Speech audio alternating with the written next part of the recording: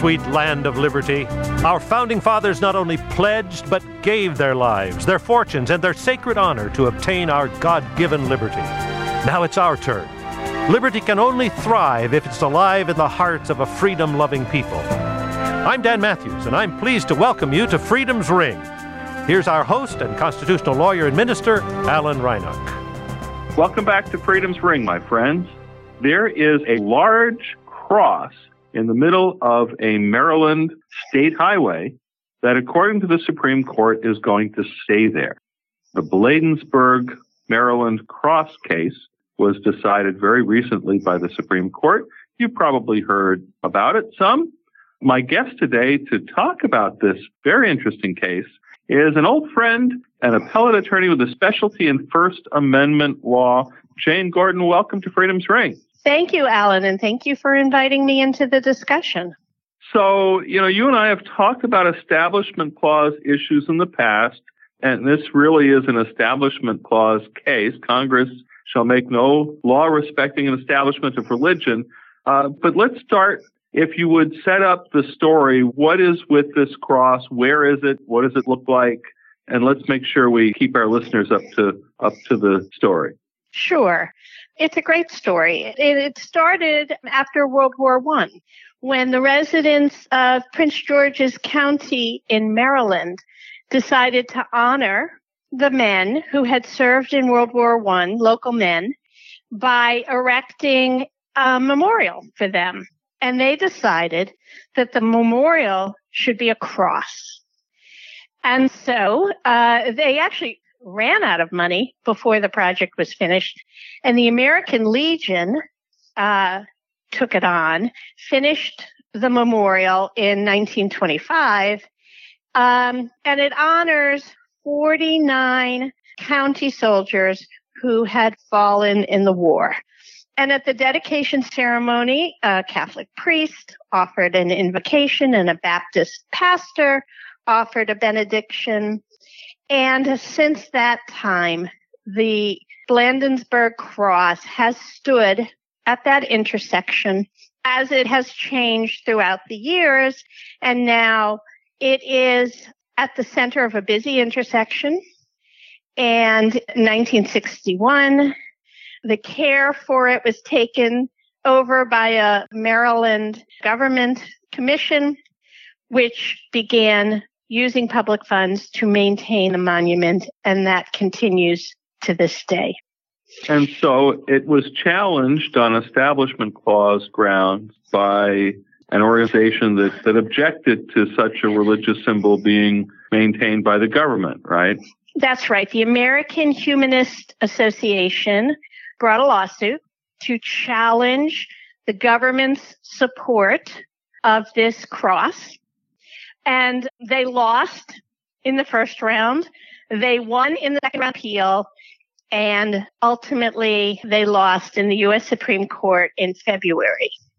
The decision was a little bit of this, a little bit of that, and barely, Justice Alito wrote it, he barely got enough justices to sign on to make it what's called a plurality decision by us legal folks. But what it means basically is he got 5 justices to agree with him, but they didn't sign on to all parts of his decision. And then 2 of the Justices Thomas and Gorsuch, didn't like what Alito said at all, and they just signed on in the judgment. So he eked by and got enough people to go with him to get a plurality decision, but it's such a mishmash of reasoning that it's going to take some time to actually figure out what impact it's going to have going forward. So most of the people I had talked to, court watchers, religious liberty folks, the conventional wisdom was the court was going to let this thing stand. It's been there a long time. They're not going to upset the apple cart. And sure enough, it's there. But the court really did not seem to take the Establishment Clause issues very seriously, or they managed to overcome any objections to government funding this very large religious symbol. What was some of the reasoning and how they managed to say, well, this is okay? Well, I'm going to begin with a little inside the ballpark stuff. This was actually a showdown over a long-standing legal analysis called the Lemon Test, which up until this decision had pretty much guided the legal analysis for whether or not something violated the Establishment Clause. And a key aspect of Lemon was rested on this notion of what is called the reasonable person, which is a legal fiction that says, well, if something offends a reasonable person, that's supposed to be a stand-in for a typical ordinary person, then we have to maybe find a violation of the Establishment Clause. This decision primarily throws that out. It basically was the death of Lemon, which was a long time coming, and not even the dissent was willing to go to the mat for Lemon. So what the court did instead is that it rested its reasoning on the fact that this was a piece of history, more than it was a Christian cross. And see, that's where, as a Christian myself, I'm very disturbed when the courts and the legal system minimize the sacredness of these religious symbols. They've done it in the Ten Commandments cases, and they're doing it here. They're saying, well, a cross is a religious symbol, but it's really a historical marker, and it commemorates the dead, so it's not just religious. And when you take something religious and you make it secular, we call that a desecration. And that troubles me. Well, and for good reason, because for many people, even if the court goes down that route, for many people, it will always be a symbol of Christianity, the singular symbol of Christianity. And that's the problem here. Because if you do not worship Christ, if that is not your religious symbol, you're an outsider. You are not an insider. And the court's decision really doesn't address that at all. And here's something else that I found really interesting, Alan, because I did a little research. When this monument was erected, the population of the United States and the population of Maryland was overwhelmingly white. We had none of the diversity that we experience and enjoy now in this country. And when the court discussed the historical context, they left all of that out. They made no acknowledgement of the times. And let's remember, this is right after World War I. Mm-hmm. The country was pressing against the waves of immigration. They were limiting immigration, restricting it. And immigrants were living in ghettos. The Jewish ghetto on the Lower East Side was in full force at this time. So you had no diversity of religion, no diversity of race, of national origin.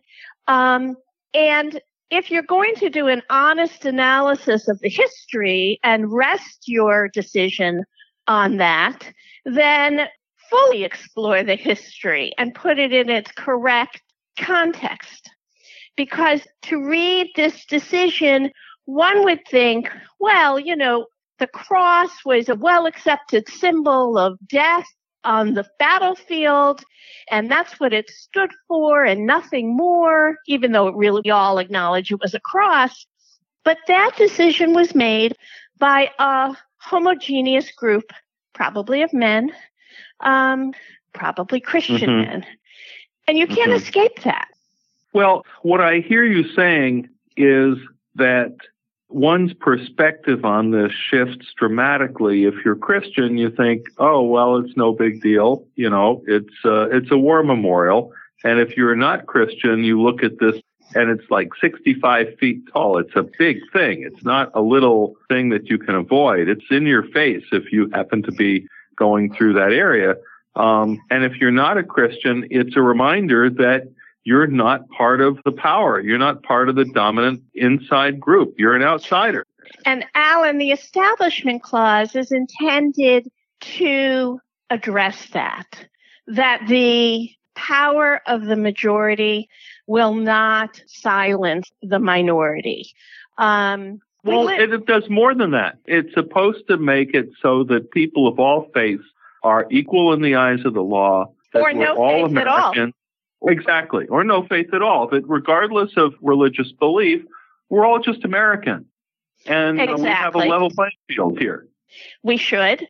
But in the history of our country, the accoutrements of Christianity are so ingrained in our society, whether it's the Christmas decorations in the winter or this cross, that I think, and I'm not Christian, so I'm just projecting here, I think that Christians are very, very comfortable being surrounded by symbols of Christianity. They don't possibly appreciate what impact it has on someone who doesn't practice Christianity. I know myself personally was raised Jewish. I grew up in a school where we sang Christmas carols that were about the baby Jesus. And I have very vivid memories of choking on those words because Jews have a long, long history of people trying to convert us from Judaism.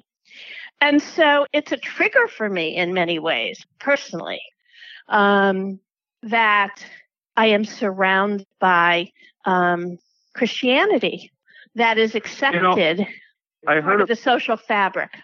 I heard a prominent civil rights lawyer many years ago put it this way.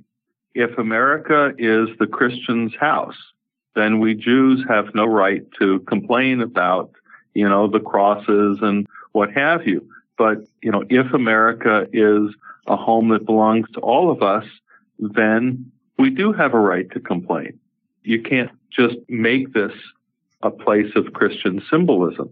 And I think for a lot of Christians, you're right. It's very comfortable, and it helps to reinforce the fallacy that America is a Christian nation, which was not established to be, at least in a formal sense. It may be a nation where many of us are Christians, but it's not officially or formally recognized as such. And the makeup of the country is entirely different than it was when this cross was erected. We're out of time, Jane. We've been talking with Jane Gordon, a First Amendment attorney, about the Supreme Court's decision in the Bladensburg Cross case. This has been a wonderful discussion. Thank you so much for being with us on Freedom's Ring today. Thank you for having me, Alan. And never enough time. As we close, remember, friends, at Freedom's Ring, we don't just talk about religious freedom. We help workers suffering religious discrimination. Check out our legal resources page at churchstate.org. That's churchstate.org. And don't forget, freedom is not free. Be informed, get involved. Join the North American Religious Liberty Association, producer of Freedom's Ring, on the web at religiousliberty.info. And be sure to listen to Freedom's Ring on our SoundCloud radio station or on iTunes. This has been Freedom's Ring. I'm your host, Alan Reinach. Until next week, let freedom ring.